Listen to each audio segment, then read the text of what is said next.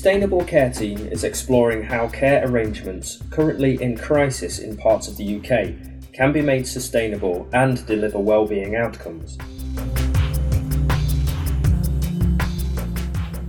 In this Sustainable Care and COVID-19 podcast series, our researchers and special guests discuss how the pandemic has impacted the different parts of the care sector we are studying.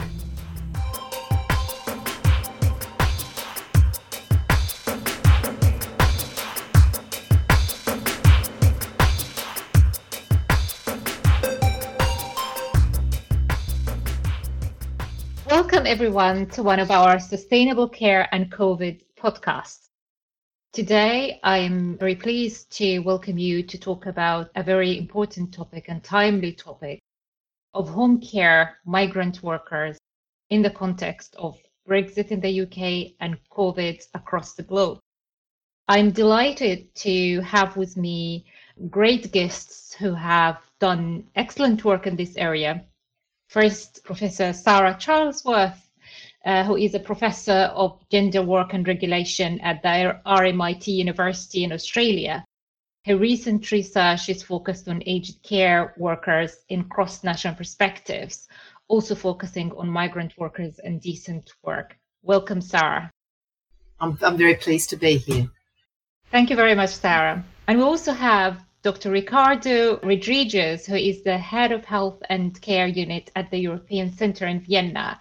He has carried out comparative research on a number of areas pertaining to long-term care, including working conditions of migrant and native care workers. Welcome. Thank you for coming, Ricardo. Thank you very much for having me. And we have from our very own team, Dr. Agnes Sternpenny, who is a researcher, and she's currently at the Institute of Public Care at Oxford Brookes University. Welcome, Agnes. Hello. Hi, everyone.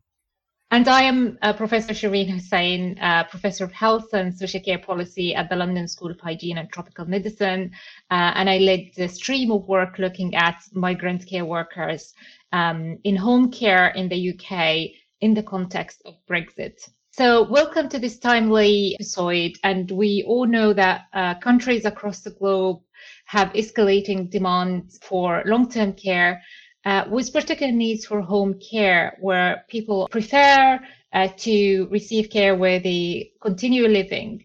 But we know also that most countries have facing huge challenges in recruiting enough workers. And we know that migrant care workers form a significant contribution to this work.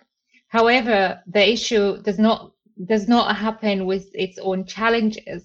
So I'm just going to take this opportunity to ask our great guests to give us a little bit of context about their own countries and about the contribution of migrant workers and the type of contributions, perhaps the challenges, but also the advantages that they bring. So I might start with the neighboring Austria and ask Ricardo to give us a little bit of a background and context. Thank you. Thank you very much. So Austria has relied very heavily on migrant carers as part of its model for long-term care provision, dating back really to the late 90s when cash for care benefits were implemented and families developed this solution in which they directly hired migrant carers from neighboring countries to act as live-in carers with their relatives that were in need of care. This has, in the meantime, been legalized at the end of the past decade, and still we have now currently an estimated 60,000 migrant carers that work as these so-called 24-hour carers. So they usually work around sort of fortnight shifts. Staying in people's own homes, usually working as self-employed or with contracts with sort of brokering agencies. In parallel, we have also a large number of migrant carers working in the sort of more formal care sector.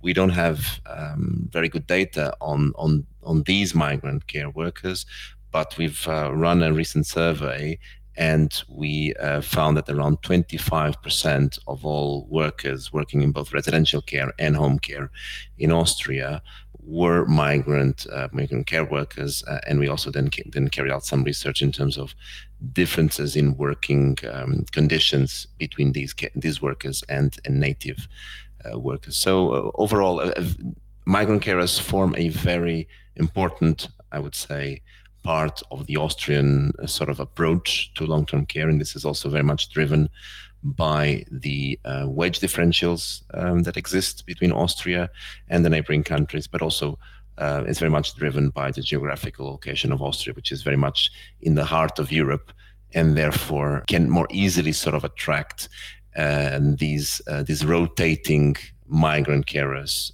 to address its care needs.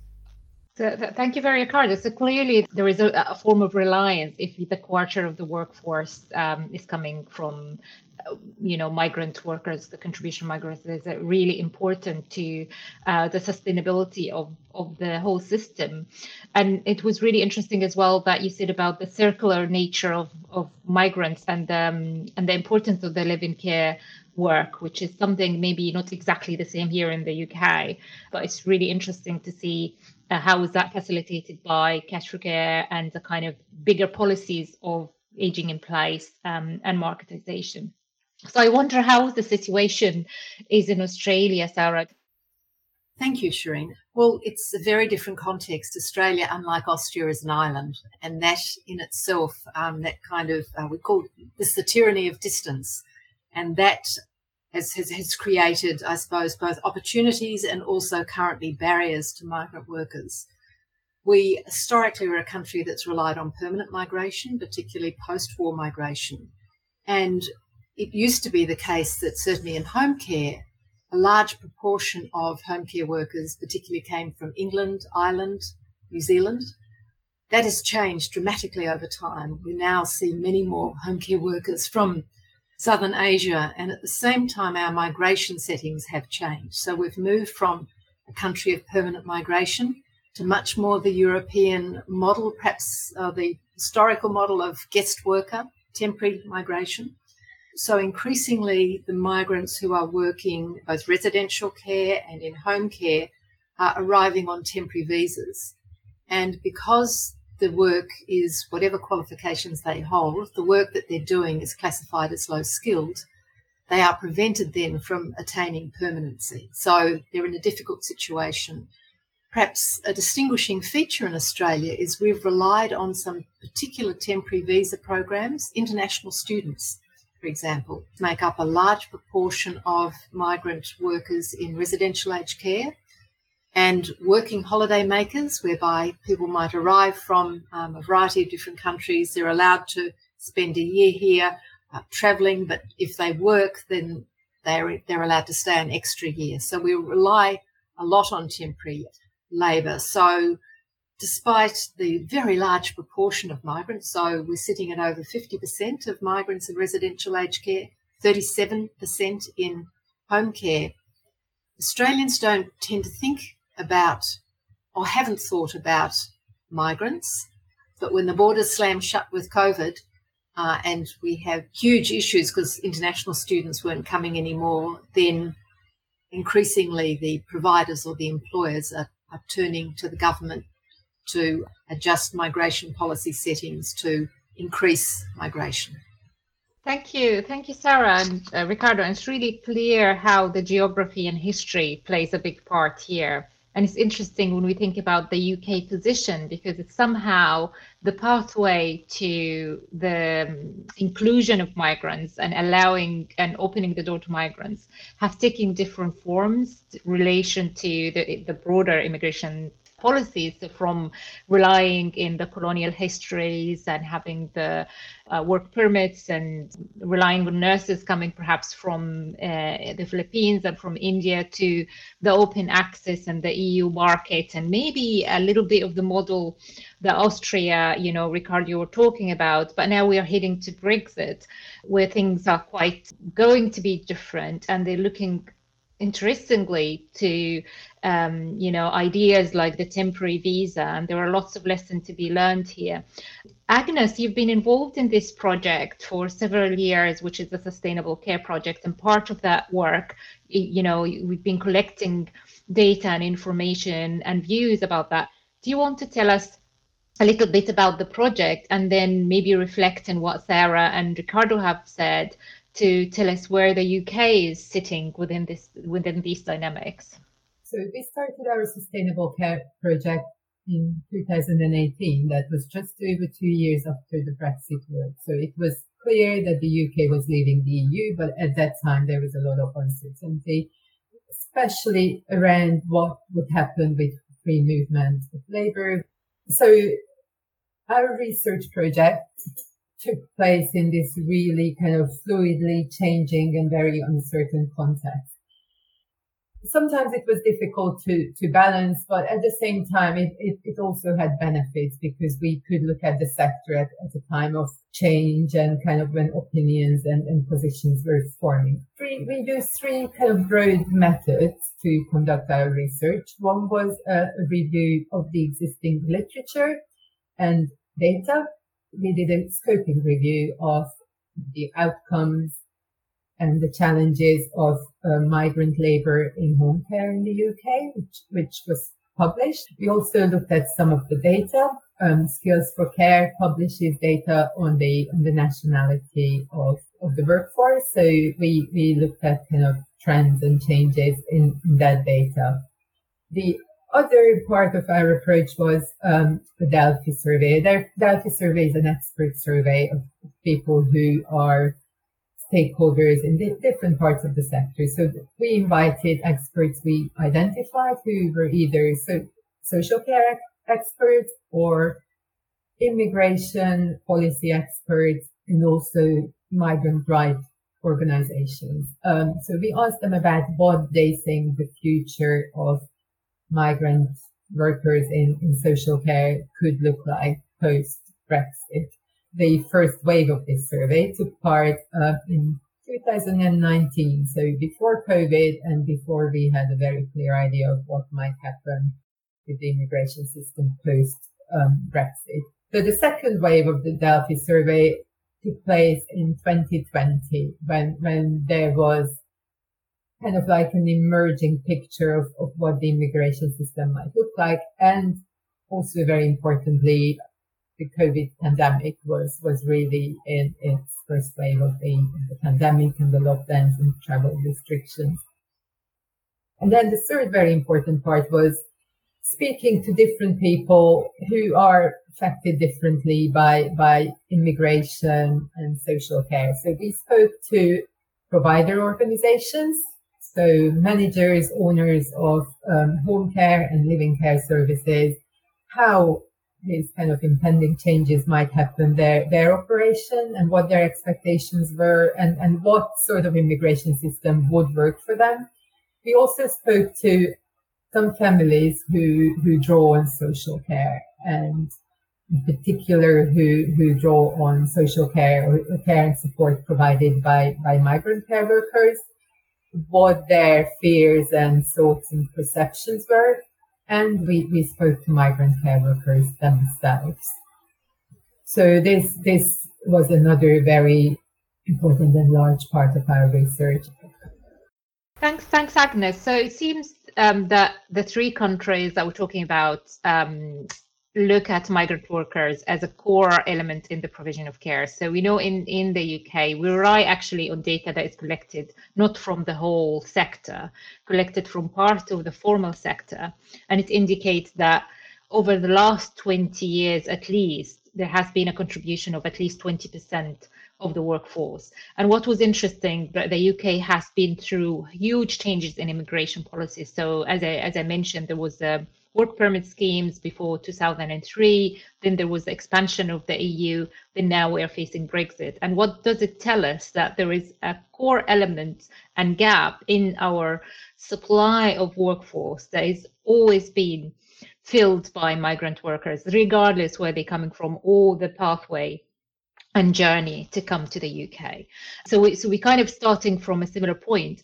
And obviously in the UK, unlike Austria, you've got a lot of information on live-in care. We don't have much information about that. It's all anecdotes, but we can see that this is a growing area and a growing area for the recruitment of migrant workers as well. So clearly there has been a lot of interest and a lot of utility of migrants in the long-term care sector. What was rather shocking to the whole systems is the pandemic that has come and closed and shut borders and suddenly give this wake-up call to actually you can't continue relying, or if you want to continually relying, you have to think about the means to do that. So maybe we can start first with the impact of COVID. So what happened? What changes that countries have taken to respond to the realities of COVID, bearing in mind the implication of migrant care workers? So I'm just going to invite Ricardo to start. Thank you, Shireen. So when COVID-19 hit, Austria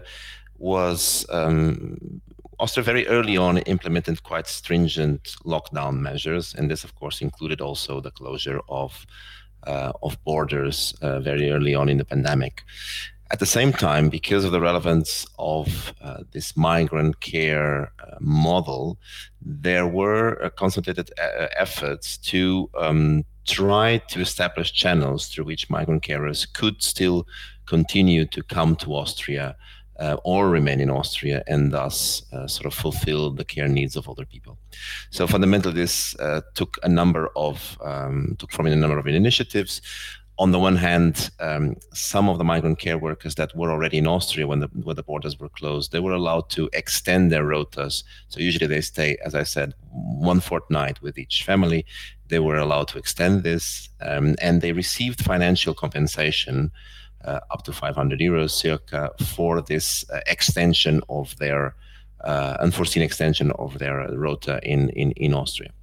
At the same time, a number of trains and charter flights were organized to the sending countries, so mostly Romania, Slovak Republic, for example, with the intention to bring in the migrant carers that were sort of stranded, so to speak, in their countries of origin.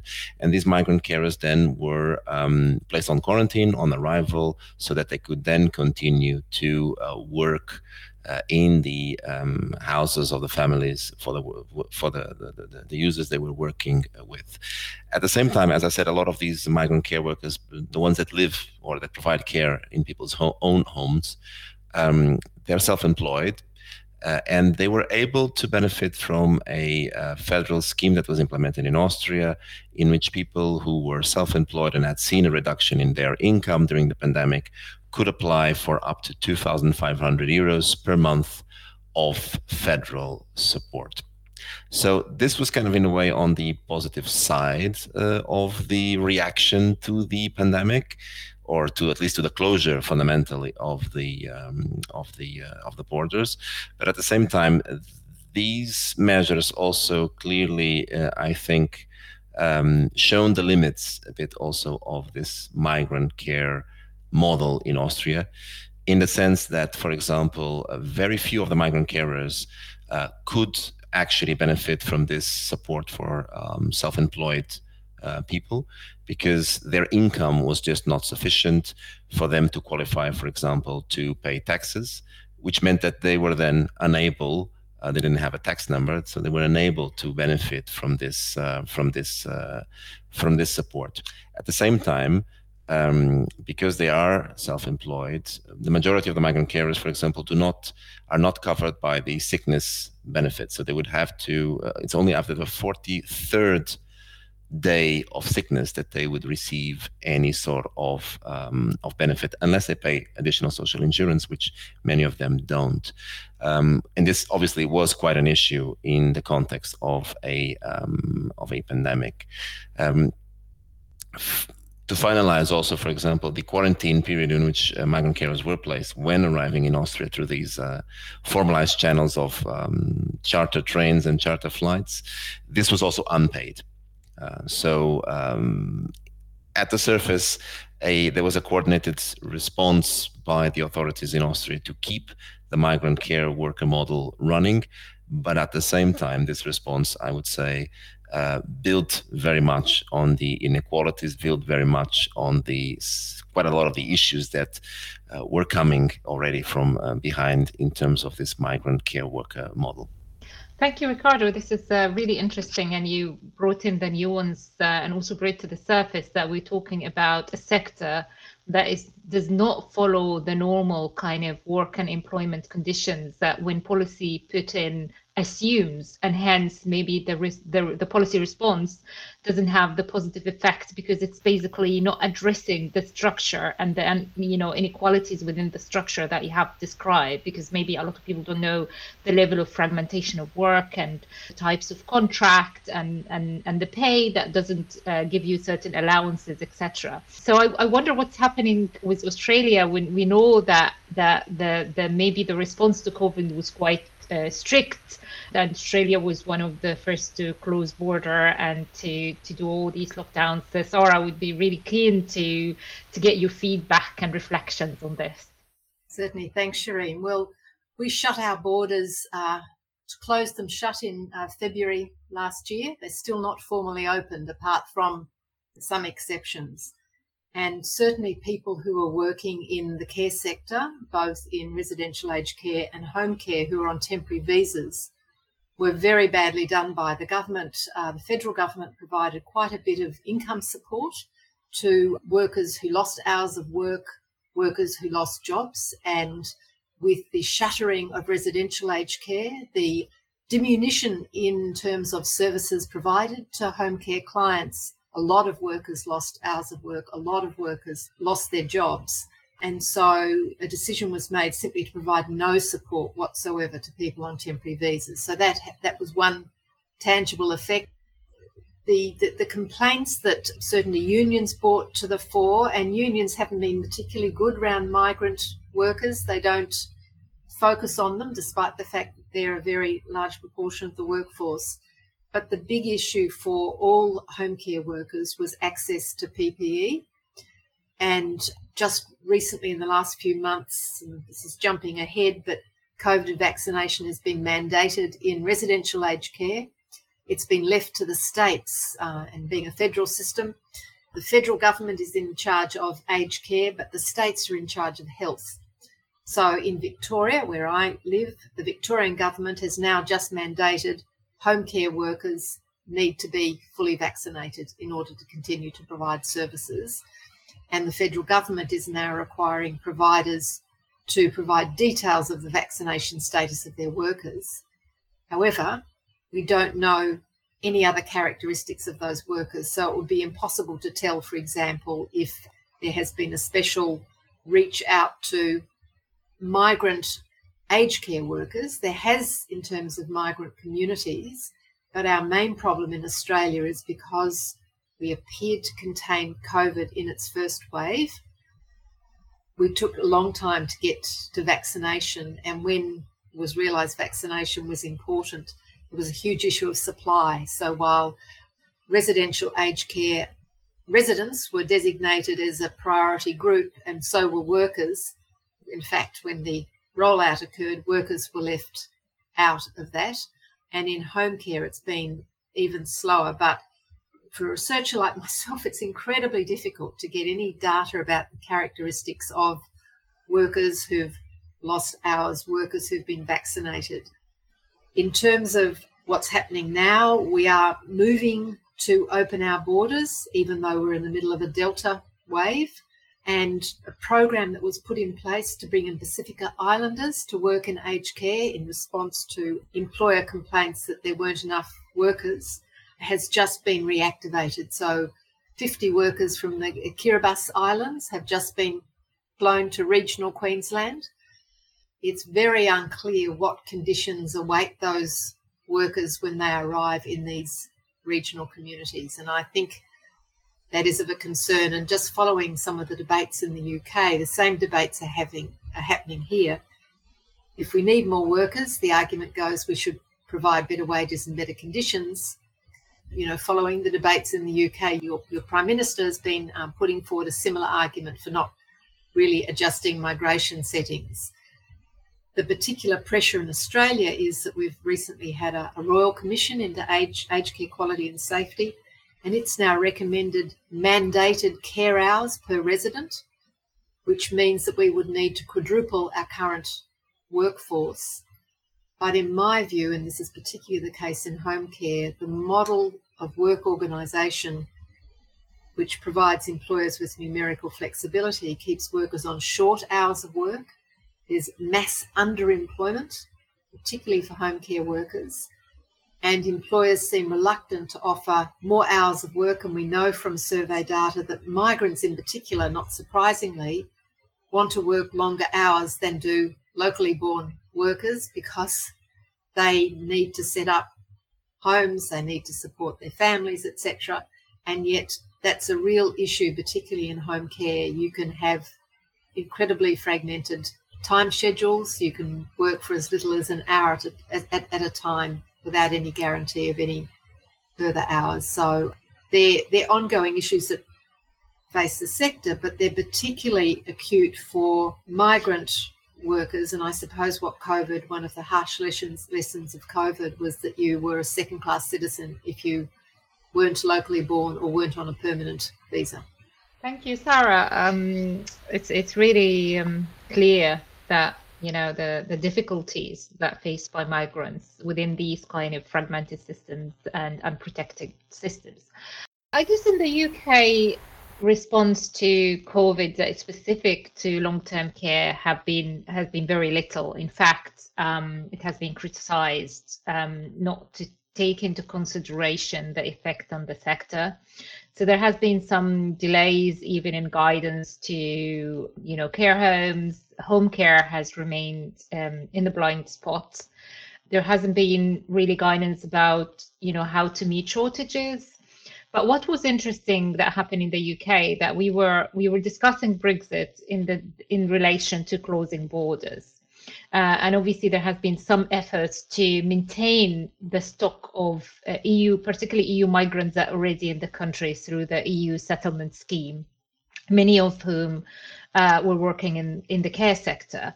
But one of the main policy and strategies that I've done as a reaction to COVID was the furlough scheme that the government introduced, which is paying 80% of the salary of income of workers who had to stop working due to lockdowns. So we had really big lockdowns, and certain sectors has been impacted dramatically, particularly the retail sector, the hospitality.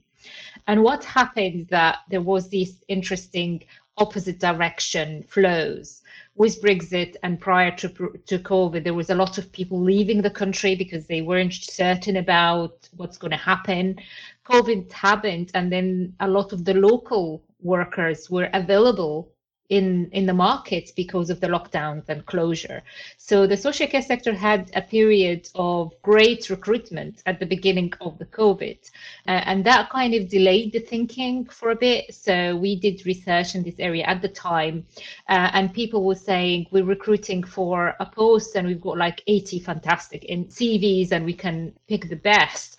But that was very short-lived. It was very temporary. But what it did, that it's kind of delayed the thinking about, okay, what's going to happen when people go back. The UK didn't put in place strong financial compensation for any of the social care sector, unlike, for example, hazard pay that we've seen in Canada. There has been some extra money coming, particularly from Scotland, Wales, Northern Ireland, but not much in the English side. The single site restrictions and ensuring infection control, again, that was not mandatory like other countries. It was just recommendation. So and in that narrative, migrant workers were completely absent. So there was not a discussion that is specific to migrant care workers. So the UK is actually now facing a perfect storm because, people gone back to work who were kind of in the local market, and there has been now suddenly care organizations seeing a huge level of recruitment challenges, huge shortages, and it's unclear how that could be resolved. And the discussion, Sarah, you put it eloquently about better jobs, which is fantastic, but we can't see how the better job is going to happen and how they're going to happen fast enough to attract the workers. And the reality of population aging, where you don't have that surplus anyway, so there is a limit to this attraction. So even if you have a very good job, you can attract a certain number, but we're running at a very low unemployment rates anyway, so it's less than 5%. So you have a little bit of room, but not a huge room. And we're thinking about that you need 20 to 25% of the workforce, which is estimated at 1.6 million jobs in the UK. Then we're talking about huge numbers. So I think this hasn't been really thought through. And I guess within all these discussions at the higher policy level, nobody or very, very few people talk about the implications on the individuals. So people who were able to come from, say, South Africa to do a bit of work here in the UK for 3-4 weeks and then go back, or 3 months and go back, that was not possible. And that had a lot of implications on the well-being of migrants. So maybe we take our discussion towards thinking about the humans doing the work. So these people that we rely on, they are either presented in the policy without a clear understanding, of their conditions, or completely absent from the policy picture. And we talk about the evidence that we have as researchers around the particular working conditions and well-being, situating this within a really difficult sector. So it's not like it's rosy for everybody else, but realizing that migrant workers have an extra layer of implications that have, affect them adversely. So, Ricardo, you have been really, your center have been really active in doing surveys and talking to migrant workers, and it would be really insightful for us to give us some findings from your recent work, particularly in that period of COVID. Yeah, thank you very much, Shireen. I think that's a very good point that you raise, because as I was talking about some of the measures that were implemented, such as this extension of the rotas, for example, in Austria following the closure of the borders. Of course, what this sort of this didn't consider was the fact that a lot of these migrant care workers have families away from Austria, have also family responsibilities away from Austria, not only in terms of the parents of these care workers that they probably will be looking after during this fortnight periods where they are in their home countries, but also children, because this is very typically this sandwich generation that has really caring responsibilities. And this, of course, these are mostly also women. And this is something that I think has been very much overlooked in the discussion of this model that relies a lot on migrant carers. Besides that, we've carried out a survey on the working conditions of migrant carers employed in the formal sector, so in residential care homes and in the home care sector, and we compare this with native workers. And what we found is, curiously, in the first layer of comparison, we didn't find much in terms of differences in working conditions between migrants and natives. So that was a sort of positively surprised result we got. But of course, a lot of this was driven by the fact that, as Sarah mentioned before, a lot of the migrant care workers, they really want to work longer hours. They want to sort of save and earn as much money as possible so that they can send this back home. They also tend to be younger. So there's this sort of young migrant effect that we see very much also in our survey sample. And the other aspect that then we were able to uncover when we looked a little bit more careful into these differences in working conditions is that although we didn't find significant differences between EU migrants and native workers, we found quite significant differences between non-EU migrants and both native and EU migrant workers. And we did this also together with some colleagues in Sweden with a similar survey.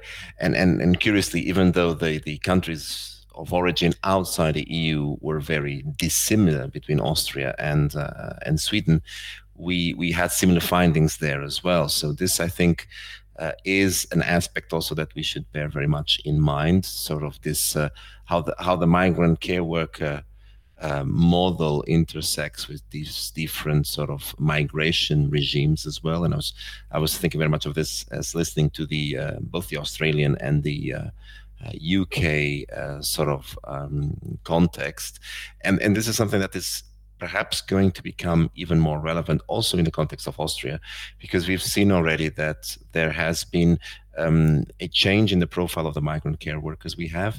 So up until a couple of years ago, the majority of the migrant carers were really coming from Slovakia, from Hungary. So there's a really neighboring countries where it's relatively easy to commute. So to give you an idea, between Bratislava and Vienna, there's only about 45 minutes distance with the car.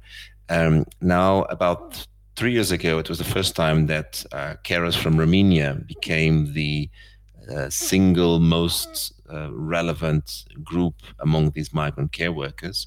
We've also witnessed, with the little data that we have, an increase in care workers that are coming from further places in Eastern Europe, many of them not covered by that are not members of the EU.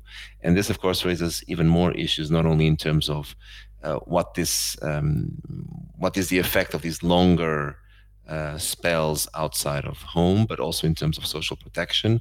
There are a number of mechanisms that guarantee social protection, that guarantee also the transfer of pension rights, for example, within the EU. And these are not always the same when we talk about countries that are outside of the EU. One final aspect I would like to highlight in terms of the well-being of migrant carers, and I think particularly in the context of the pandemic, is so a lot of these migrant carers, as I said, they provide care in people's own homes, which means that they were also as socially isolated as the older people that they were caring for themselves. And this was, again, something that there was a lot of emphasis placed in Austria, and rightly so, on the increase in loneliness, in social isolation of older people.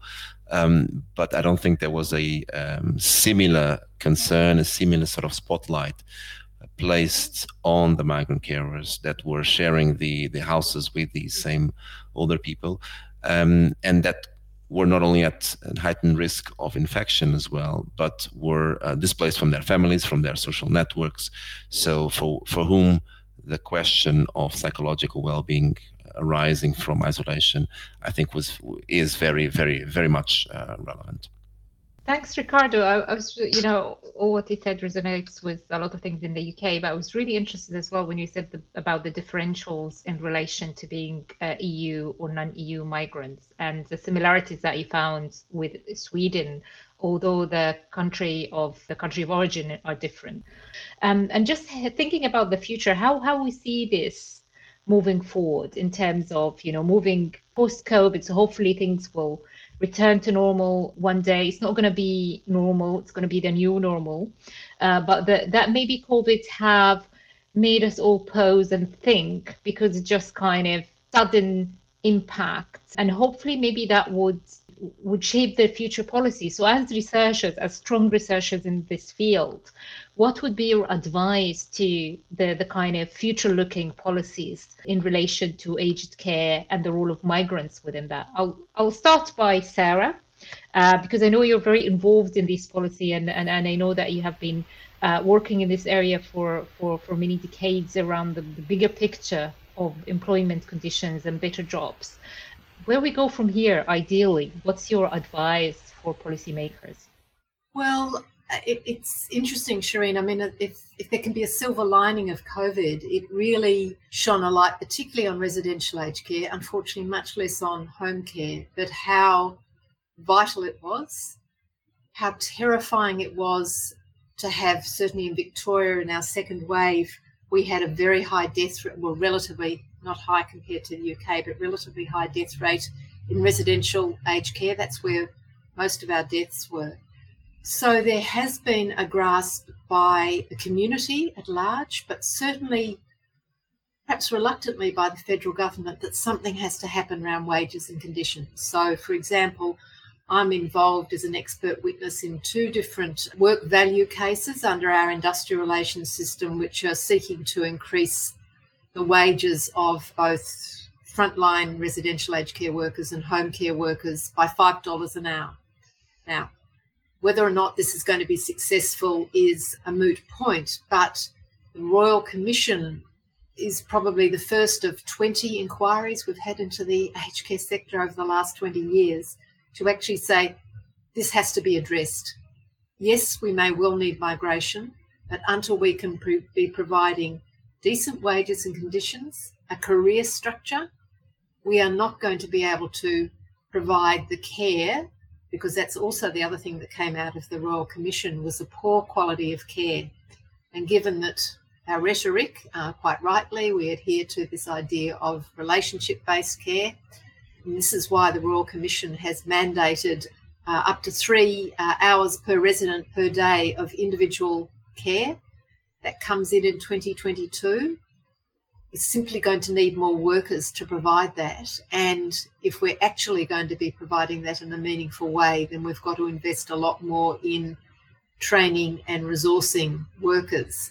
The other interesting thing to come out both through COVID and the Royal Commission is a lack of accountability of providers for the aged care funding that they receive. So we have limited aged care funding, nothing like the austerity. We haven't suffered the austerity cuts you have in the UK. But we all used to think, well, we just need more money in the aged care sector. Increasingly, focus is now on governance, on private providers, whether they be not-for-profits, for-profits, actually having some accountability for their funds, so that there is a large and vocal consumer voice now around aged care, older people and their families. We want decent aged care. Given the ageing population, the increasingly complex, both social but also clinical needs, we need a really good skill mix. So these messages, I think, have been received loudly and clearly, and what was exposed during COVID was appalling care, was unpreparedness of providers who ticked a survey and said, yes, they were prepared for the second wave of COVID with our quality agency, and clearly they weren't. They didn't even have basic infection control measures in place. They were putting residents with COVID in with residents who didn't have COVID. I mean, extraordinary stuff, but it's really, I think, made the Australian community more broadly see this as really important. And I think that we will see, hopefully, an improvement in conditions and recognition of the aged care workforce, but I think we are going to be reliant on migrant workers, and we need to be looking at ways in which we can then provide pathways to permanency. And this model of being tied to an employer, that was tried in New Zealand. That was the model for bringing in low-skilled aged care workers, once again, mainly from Pacific Islands. And that was seen as creating incredible vulnerability for workers. So I think we need to make sure that we have, a supply of workers who are attracted by conditions in the sector, but also, if they wish, not everyone wishes, a pathway to permanency. I think that's going to be, certainly in the Australian context, really important. Thank you very much, Sarah. I think that is very wise words that we want to propagate, and I'm sure that we can resonate with a lot of your recommendations. Ricardo, what do you think of the future, especially with the specific context that you've got with the live-in care, which is something not present in Australia, for example, and maybe the difficulties in regulating that, though that I know that it is quite relatively highly regulated in Austria, for example, when we compare to Italy, where there is a huge reliance on live-in care, but it's very much unregulated. That's a very interesting and challenging question, actually, how this is going to evolve in the wake of the COVID, because I could see, at least in the Austrian case, sort of different contradictory sort of forces in play. So on the one hand, I don't think the appetite or the demand for this live-in arrangement is going to diminish, especially as we've also witnessed in the Austrian society a large increase in the labor market attachment of women, and in Austria, traditionally, care, even more perhaps than in other countries, has been placed firmly in the realm of the family, and the 24-hour carer solution is also a way to outsource part of this from the family and from working Austrian women to very often working non-Austrian women. So I don't think so. This demand, I think, is going to continue there. It's going to continue, particularly also in a society that values very much aging in place, that varies very much the maintenance of older people within their community environments, and for which, for the time being, there is also has been at least a steady supply of people interested to work as 24-hour carers, even if this, as I said, even if the profile of these carers has moved further east and further away to some extent from the EU. So that's one aspect.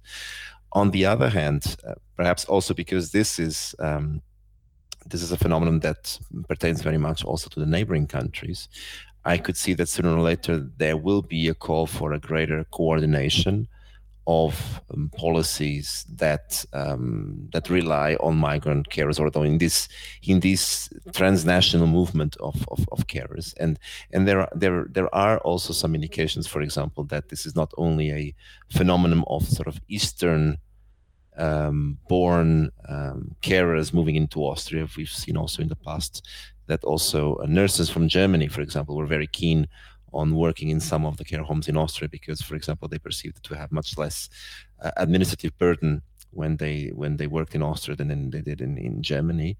There's also quite a lot to be said about the recognition of competences, particularly in a context such as the Austrian one, where, as you said, it's still relatively regulated. So there is, even for these migrant 24-hour carers, there are some conditions in terms of recognition of experience and of competences to work in this sector. So I could see, or hope to see at least, a greater attempt at coordinating this whole phenomenon of transnational care within the EU, and I would say even from outside the EU. I could imagine that this would be also something that might play a role in terms of the negotiation of accession to the EU for some countries, for example, coming from the former Yugoslavia. The danger, on the other hand, is that I think the pandemic really put a spotlight on long-term care, on the low-cost model of long-term care that we've had in many countries in Europe. But I think a lot of it is going to be also determining in the period after the pandemic, in terms of how much this newfound relevance, policy relevance, and also in the public discourse is going to carry forward. And I'm thinking very, very much in terms of how much. I think this will be very much determined also to what extent we will have the return of austerity policies or not to the European space, because this is going to, I think, also shape very much the ability that different countries will have to really invest the money that is necessary to create proper and resilient long-term care systems. Thank you very much, Ricardo. It's really interesting that relevant to the Brexit discussion here, that even with the open border and thinking about extensions of the EU, the issues of competition and migrant agency remain. This is something we didn't discuss. It will need another podcast to talk about, but we don't operate in a vacuum. So countries have competitors, and migrants have their own agency to go through the decision process, where to go and how long to stay. And I think maybe I'll invite Agnes here just to tell us about the kind of current discussion, because there is the visa scheme, which is called this way, but it doesn't really cover social care. There is, of course, the new levy in health and health and social care, which is 1.5% extra national insurance taxation that are coming into effect in April. But more and more we learn that it's more health rather than social care. So as I mentioned earlier, with Brexit from the 1st of January 2021, free movement for EU nationals to come and work in the UK. And people had to apply for the EU settlement status to stay.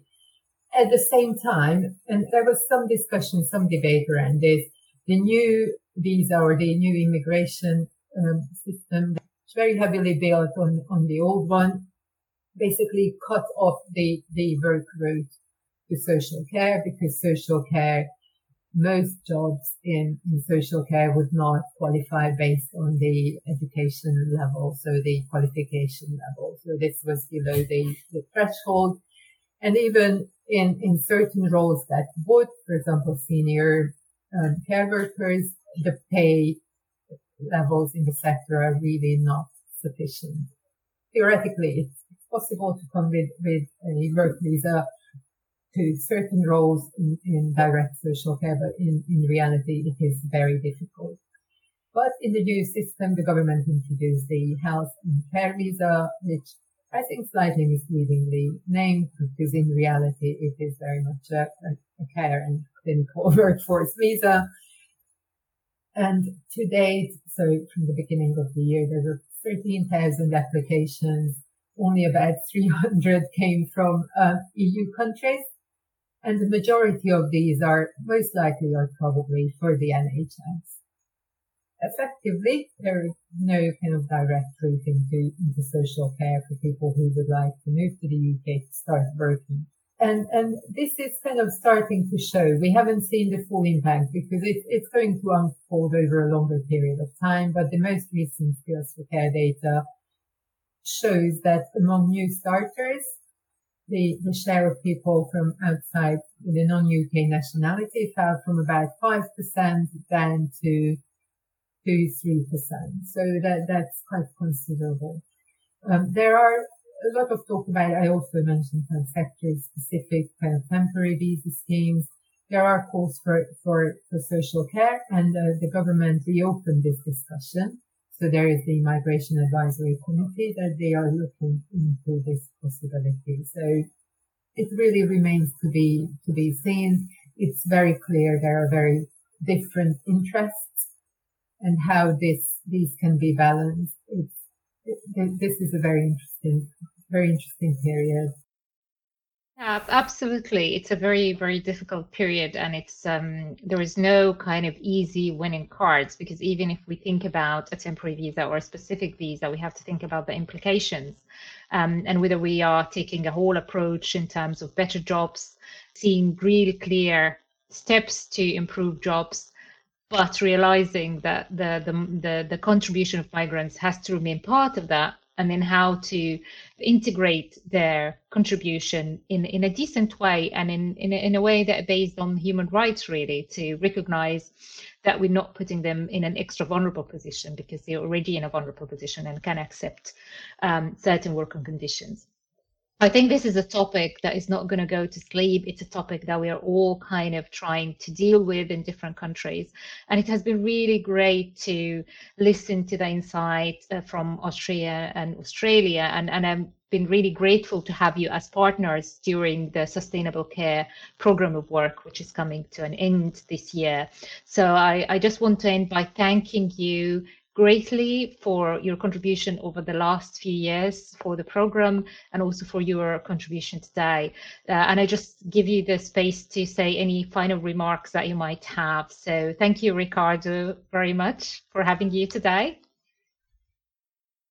Thank you, Shireen. It was a pleasure. It was a pleasure to be here, and it was a pleasure also to listen to the experiences of the UK and Australia as well. And also, for my part, a big commendation of the work that you're doing in sustainable care, and I look forward to accompany the project further. Thank you, Ricardo. Sarah, we're very grateful to have you. You had to deal with time difference and time zones, so we're very grateful to have you today. It's a pleasure to be here, Shireen, and very nice to be here with you and Agnes in particular, and the work that that you've been doing in the Sustainable Care Project. It's so important. And what I've been impressed by today, and particularly hearing from Ricardo about the Austrian situation, is more the commonalities.